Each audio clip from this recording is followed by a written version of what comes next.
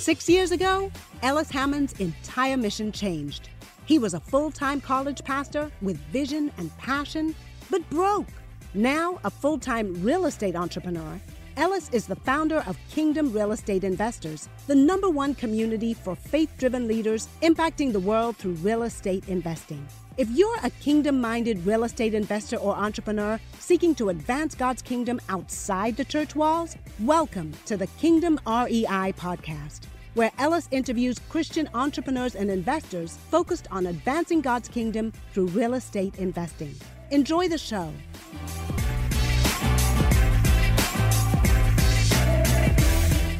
What's up, everybody? Welcome back to the Kingdom Real Estate Investor Podcast. Your host, Ellis Hammond. And, today's going to be really cool. We sometimes get the chance to bring on a guest and it's not necessarily in the world of real estate, but it is an amazing entrepreneur. I was just telling him before the show, and I'm excited for you guys to meet him. But as you guys are listening, a lot of people get into real estate because they want to pursue financial freedom. And I think, which is a great goal. However, that often means you didn't start as an entrepreneur. Like I imagine many of you started in a W-2 job, or maybe you currently have a job. But what I have learned in being in the world of real estate for 3 years and growing companies is that like you gotta pretty quickly become an entrepreneur. Like you have to think like an entrepreneur, and that is a very, very different mental space. It is a very, very different way of doing things than the rest of the world. Yes, you can buy a real estate investment property. You can go buy your duplex or whatever and still keep your job, still think like your job. But if you really want to move into really building significant wealth, creating legacy, impacting change, you have to start thinking like an entrepreneur. And for that reason, I'm really excited to introduce to you guys Brad Pedersen today. And he's going to share all about his failures and successes and what it takes to really grow, and some really cool stuff he's doing in the world of innovation and sustainability, and his book launch, Startup Santa. So Brad, welcome to the show, man. Alice, it's so awesome to be here. I've enjoyed listening to your podcast, and I understand that the focus is on real estate, but it's really ultimately about creating value. And hopefully we can create some value in our conversation today. Dude, I say that all the time. I say, the key for me, I was a pastor. I don't know how much you know about my story. I was a pastor before this, and had no idea how to make money. My dad was an entrepreneur, my mom was entrepreneurs, but my dad passed when I was 21, so I never really got a chance to kind of learn from him about business. And then my mom started her own company, a hairstylist, but I don't know, for whatever reason, I never really looked at my mom as an entrepreneur until recently. So one of the big mental shifts I had to learn early on in getting in, like even breaking free from that, old money mindset, I call it, was that money is tied to value.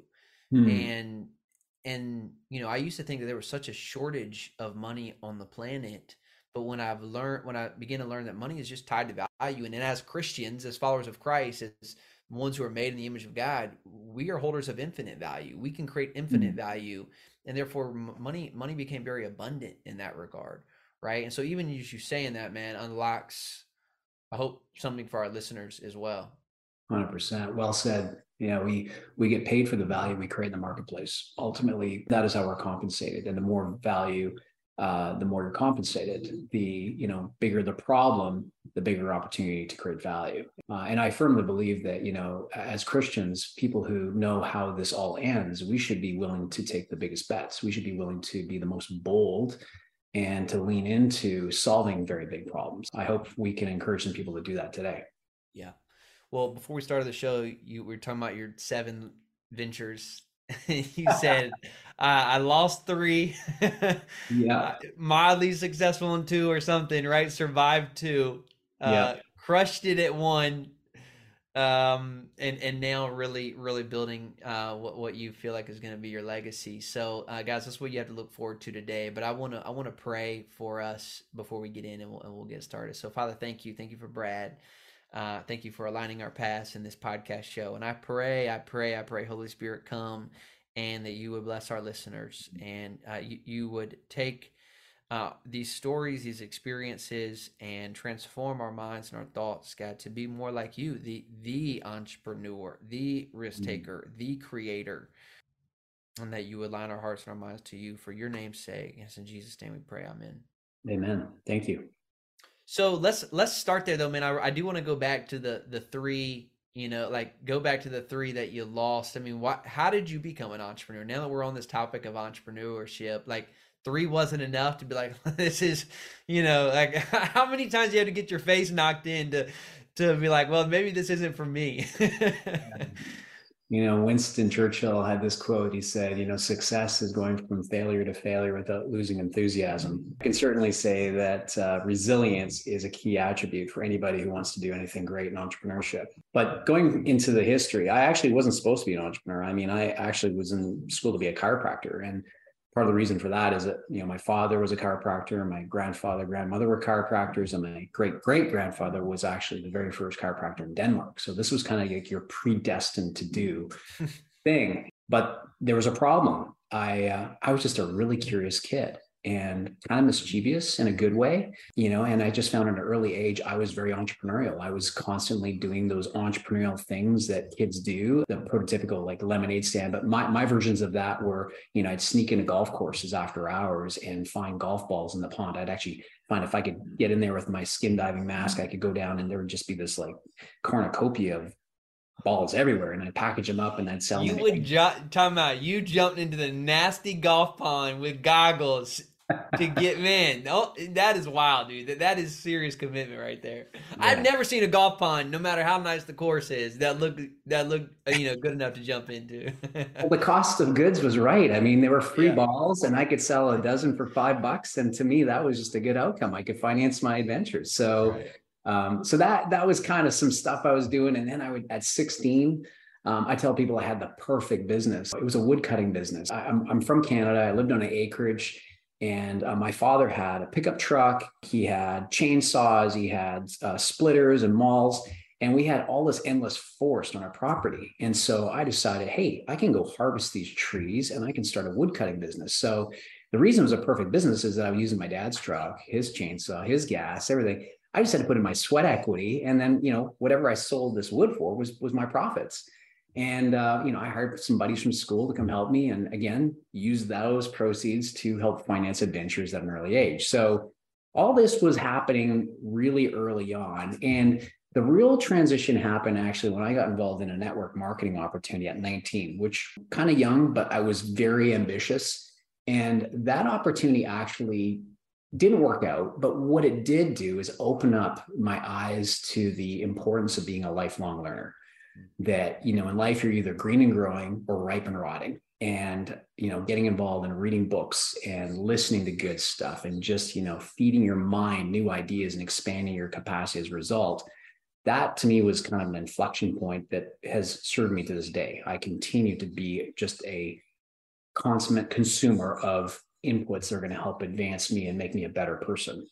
In the process of learning that, I actually stumbled on an article in a magazine about a kid who invented a toy. It was kind of a rags to riches story. I called him up, we hit it off, and within a few conversations, I was his Canadian distributor. And suddenly I was in the world of toy business. And I had no clue what to do with it, because quite frankly, where I grew up in Canada, there was no toy distribution companies or toy manufacturing companies. I grew up where there's agriculture and oil. That's all that was going on in that part of the world. So it was very contrarian to what you would think you should be doing. But just slowly but surely, we ended up building that business from basically being carnies who traveled from different events, selling products, hawking products, to kiosks and malls, to eventually distributing in stores, getting some more products. And fast forward to a few years later, we're the largest toy distributor in Canada. And it was a wild ride. But things that go up fast also tend to come down fast. And I found out the hard way that you can actually grow too fast. And if you get upside down in your balance sheet and break covenants to your bank, those are usually very difficult conversations. And as you alluded to, I have started a bunch of ventures. My first 3 went bankrupt, and they were all in the toy business. And some incredible learnings through that. I guess I'm curious, man, just it's not been a fun time in the real estate market. Just kind of bring this to our own audience, with interest rates kind of going up. How do you, and even the potential of loss maybe for some folks, like how do you, like what you've lost it 3 times, right? Like how do you get yourself back to the point of like, I'm still dangerous, versus like, oh, my whole world is ending. Cause like, I mean, even as a believer, as a follower of Christ, I'm sure you relate, like, as much as we say our identity is not connected to this, in some ways it probably is. There are threads that are, right? And so talk me through that as someone who's maybe happened that 3 times. Yeah.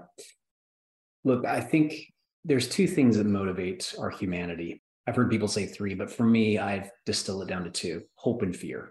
The third one's love, but I'm a big believer that hope comes before love. That, I met my wife, I love her, but I first hoped that she would love her. But anyways, hope and fear are the 2 main motivators. And fear is the thing that tends to be the first response. It's the fight or flight. It's what's kept us alive, getting chased by saber-toothed tigers. And it's just natural. It's just not optimal.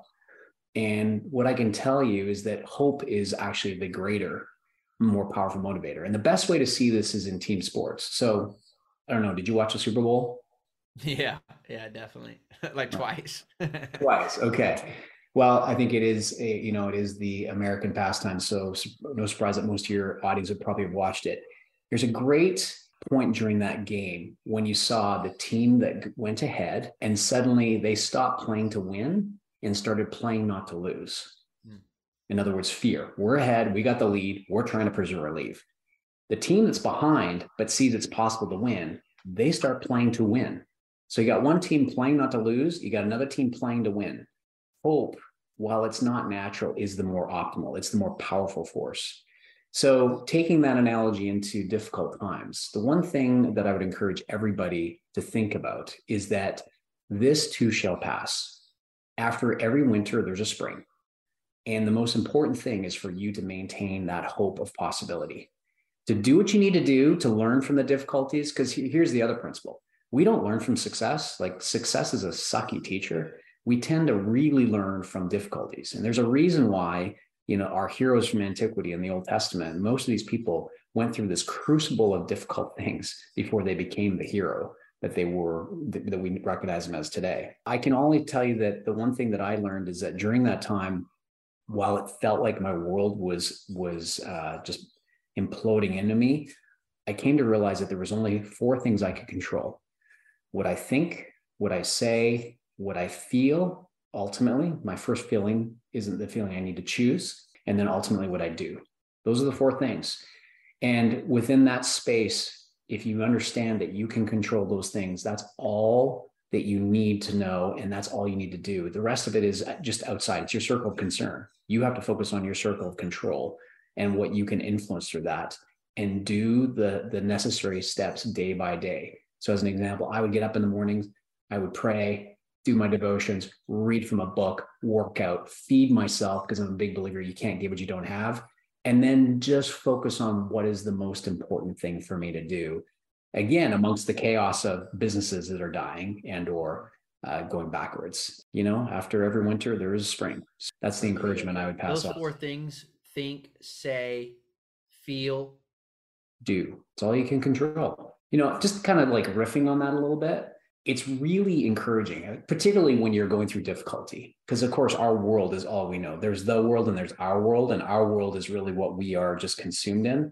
But it's really just helpful to kind of stop and take perspective and to zoom out and realize, okay, I'm a speck floating on this speck called Earth that is a speck in a galaxy, that's a speck in the universe. And that relative to all of that, which I have no control over, how important is my problems, my current scenario in life? And you realize it's not that important actually at all. It's not that significant at all. Yet the flip side of that is, because there's only one of you and there will never be another one like you at any point in the future or the past, that makes you infinitely important in this moment. But it also ensures that you have what you need to empower your decisions in the moment, because that's all you really have. This is the money you can spend. Yesterday's a canceled check. Tomorrow's a promissory note. Today's the only cash you really have. You're talking about cash spending. Today is what you get, right? I mean, this is what you have to spend. So you've taken all this and you are about to launch a book. You're about to launch, right? Yeah, the book is coming out at the end of this year.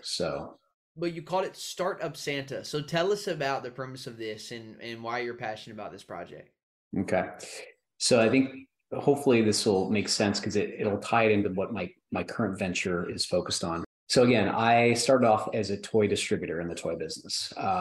As I mentioned, I grew the company very quickly, became the largest toy distributor in Canada. Found out that a little bit of ego creates a lot of overhead. Had an incredibly humbling moment of going through a restructuring, which is a fancy word for bankruptcy. Spent 2 years trying to salvage that company, only finally to bankrupt it again, because the first time was to try and fix it. The second time was the final bullet.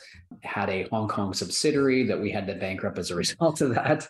So those are the 3 bankruptcies. So I got all that in very short order, but ultimately then gave me a better opportunity for a new opportunity, being to launch a toy manufacturing company, which I launched in 2008. And that on its own was pretty harrowing. You were talking about interest rates. So just to give perspective, I actually signed the deal with my lender to get a $1 million loan at 24% interest due within a year to launch my company. And I signed that paperwork 2 weeks before the Great Recession. If I had waited 2 weeks, it wouldn't have been there because there was no more capital in the market. And quite frankly, I had personal guarantees. So I was very motivated to repay the $1 million with interest within the year's time. And fast forward to a year later, we actually did, because we had some things that worked out really well. But I really wanted to memorialize all these incredible lessons, because it was just like so much had happened in my life, from like toy distributor, toy manufacturer, to mergers and acquisitions and a plan to go public. And then it just felt like there was some really important things I want to make sure I didn't forget. And as I started to write this out and share with people, people said, this is really good, and this would be really helpful to founders and entrepreneurs and anybody who's an innovator in the market, to help them benefit from the experiences that you've created. So Startup Santa is basically my journey through the toy business, but I've taken a unique structure in that every chapter takes an iconic toy that you'd be familiar with, talks about what it is that it teaches us. And those lessons, then I tie with lessons from my experience in the toy business together. So it's meant to be fun because it'll give you some history in the toy, but also some experience of things that I went through, and just unpack that. And the end of the book is a transition from the toy business into my new venture, which is Pila, and the launch of Lomi. And I talk about John Newton, who is a hero of mine and somebody who I have a lot of regard for. And for your listeners who don't know John Newton was a slave trader. And he was off the coast of Ireland with a ship doing his work. And in the middle of that, a massive storm came on him. He got on his hands, or was on his knees, and prayed to God and said, if you save me from this moment, I will promise to dedicate my life to helping make up for the wrongs I've done. Because he always felt conflicted about what he was doing. And he was saved. He went back to London and teamed up with William Wilberforce. And together they collectively abolished the slave trade in the British Empire. And while you may not know that story, you may know it, the one thing you know for sure is that he wrote the infamous hymn, Amazing Grace. And every time I listen to that hymn, when he says, who saved a wretch like me, I feel the passion in those words, because I think we all can sense that there's things in our life that have brought us shame and that we're not proud of. And for myself, being a toy maker, I literally made billions of pieces of plastic, shipping them around the planet, putting smiles on kids' faces. And honestly, it was a blast. I loved doing it. But I always had a sense of remorse, because a big part of my business were impulse toys, things that were low price points. And the dirty little secret in the toy business, it's $100 billion a year. Within 90 days, most of those toys end up in landfill. So I knew I was creating a lot of waste. So when I left the toy business, I really wanted to reimagine, how could I apply my agency and my experience to something that's truly going to be a part in creating God's kingdom on earth as it is in heaven? How can I build value into people and the planet? And that's my journey into building a company that's focused on sustainability. I definitely want to get this book though. So first, where am I going to get this? Can I pre-order it? Yeah, actually, for the moment, you go to my website, bradpedersen.com, and you can actually sign up. You'll get the first chapter for free, so you can decide whether or not you want to read any more. But it'll be on all the usual suspects coming into the holiday at the end of this year. So if you plan for Christmas, there should be some opportunities around that. Yeah, I see it here. Brad Pedersen, that's PEDERSEN.com. Uh, so I'm curious. So I was looking at some of the stuff. So like you have this product that one of the things you're doing your sustainability launch is this food processor. I mean, like it's in the realm of sustainability. Explain the product so I don't butcher it. But the question I really have for you Yeah. is like, how did you pick that? Like as the entrepreneur, right? Like how did now that you want to go into sustainability, like how do you go into that? So explain what the product is because I did a terrible job. But then, like, how did you land on that? I guess I want to know your thought process. And well, now, yeah, the whole world is in front of you. Like Yeah. sustainability, dude. Like, oh my goodness, like, why do you pick this? Okay, so I want to make a pause and ensure your listeners know that my life is a series of happy accidents. Suggesting that you can actually connect the dots looking forward is really hubris. You can only connect them looking backwards. So let me just give you the sort of the advent of how I landed on this opportunity. In 2017, I just merged my toy company with another toy company, and collectively we were doing north of 100 million, 130 employees, offices around the world.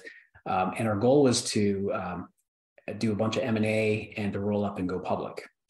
And we were in the process of doing that.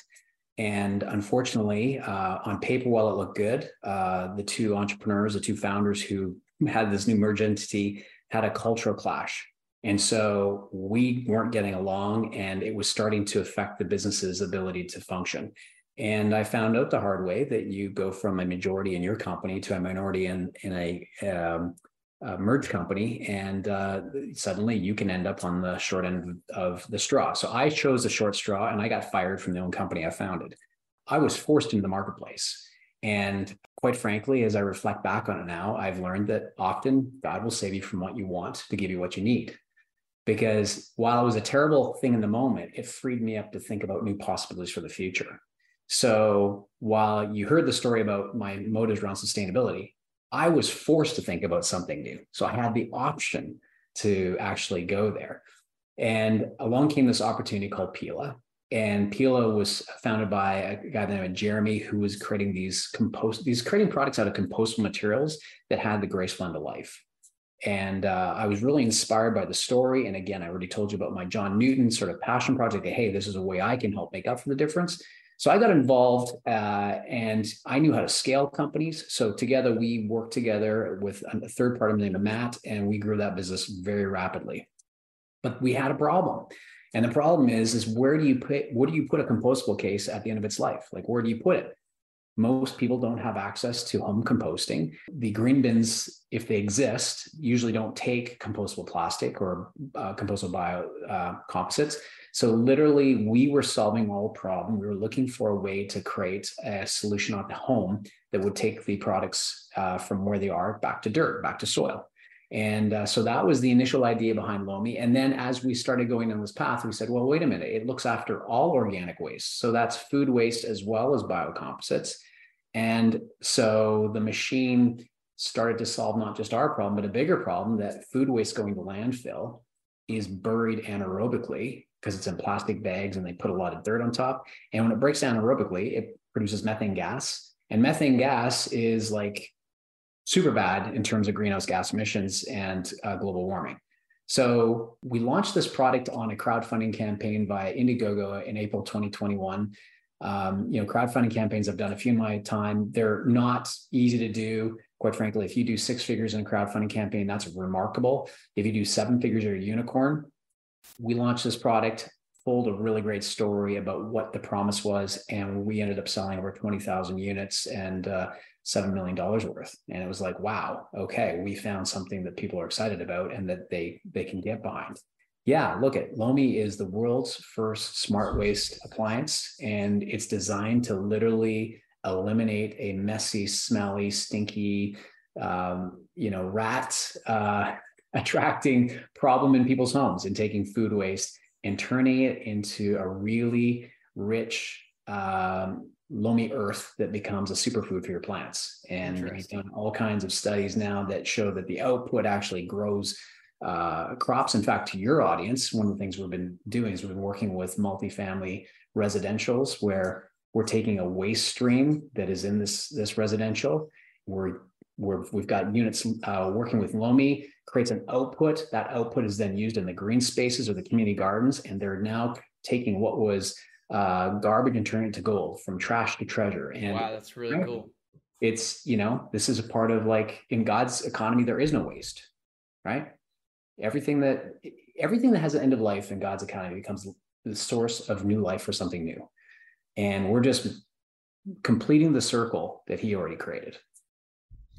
Dude, I love that. Like, especially when you thinking about that in our own, like, profile of communities. I mean, it's typically what we go after is large apartment communities, which I'm sure, there's a ton of waste that comes from 200. I've rented, I've owned, I own rentals. So that's really interesting. So, I guess I want to kind of visualize that real quick. So you have these stations across, like, how would you put that into a garden style apartment community, or is this more of an urban type thing? Explain what that would look like.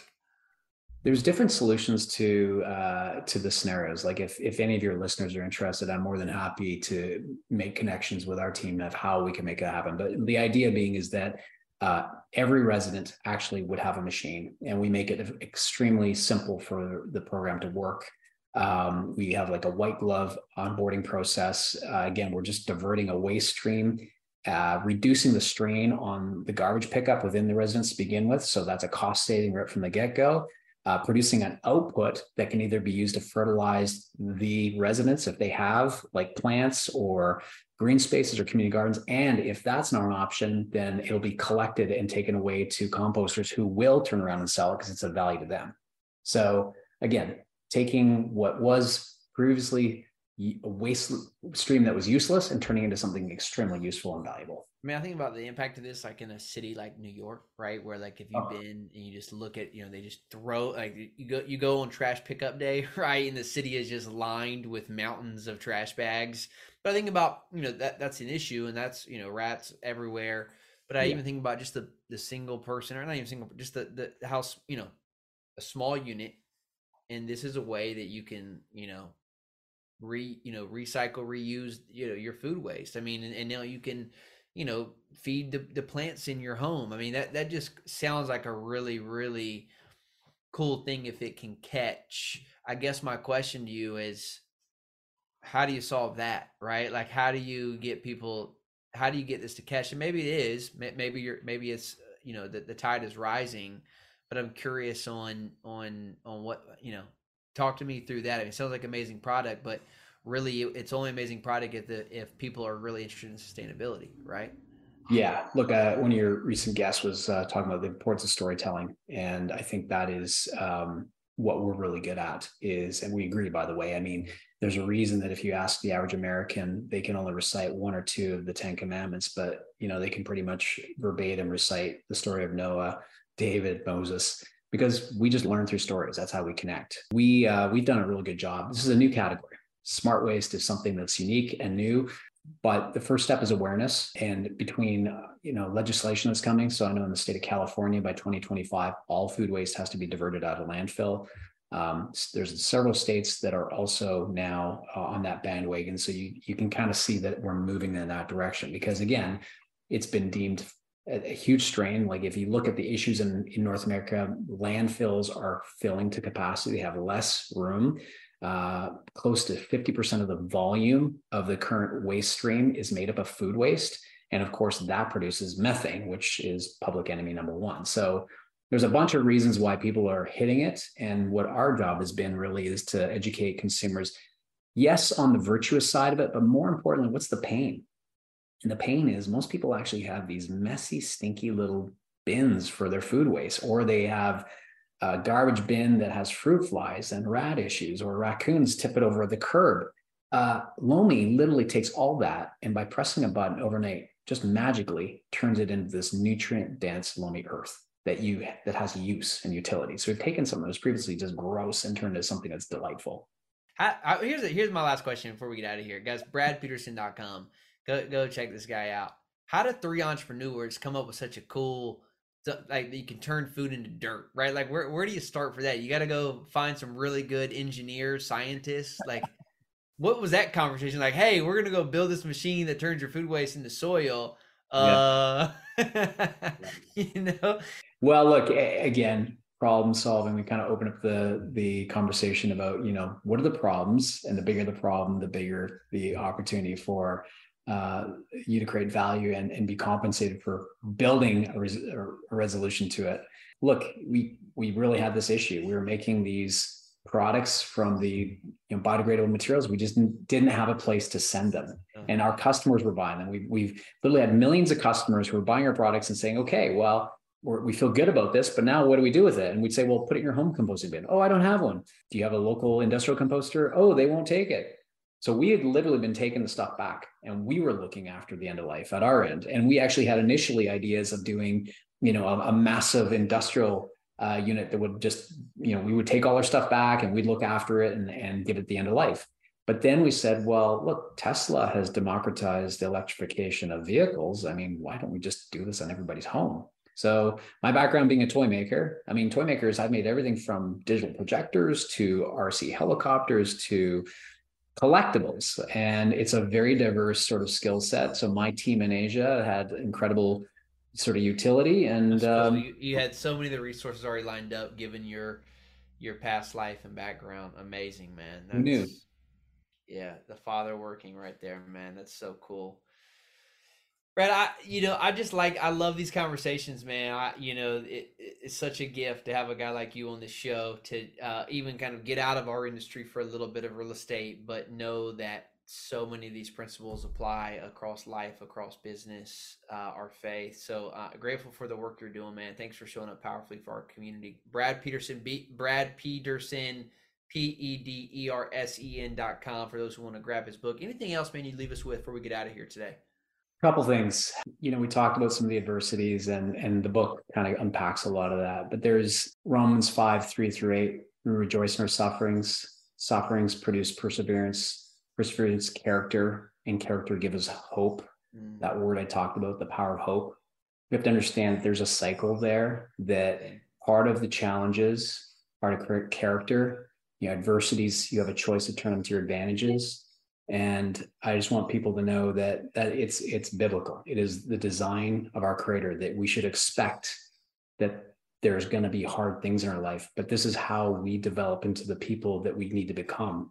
And there's a famous quote by Leonardo da Vinci that I love. He says, "We fail to realize it is about a process, a journey. The master is the one who stays on the path day after day, year after year. The master is the one who's willing to try and fail and try again for as long as he or she lives."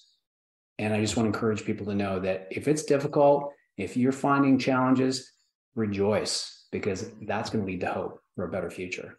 So good, dude. When you know that there's a father who loves you and who has sees that and who's building something in you, a hope, right, for an eternity, to think about that you are an eternal being. There's a father in heaven who's actually trying to form that in you.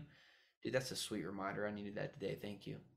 Guys, if you enjoy the show as much as I do, please support us by, one, sharing this episode, screenshotting this, posting it on wherever you do social media, LinkedIn, Facebook, Instagram. And seriously, it goes such a long ways if you'd leave a review. To go down to iTunes, go down to the bottom, write a review, make it 5 stars. We don't charge anything for this content, but we ask that you help support it and share it. So grateful for you all. Brad, thanks again, brother, and looking forward to staying connected, my man. You bet. Thanks, Ellis. All right. Hey, just because the show's over doesn't mean the journey is. Listen, if you're a faith-driven real estate professional or investor, then you'll want to go to thekingdomrei.com to learn about our mastermind. If you're interested in investing alongside me in alternative investments like multifamily apartment complexes, then head to ellishammond.com to learn more about that. Cheers.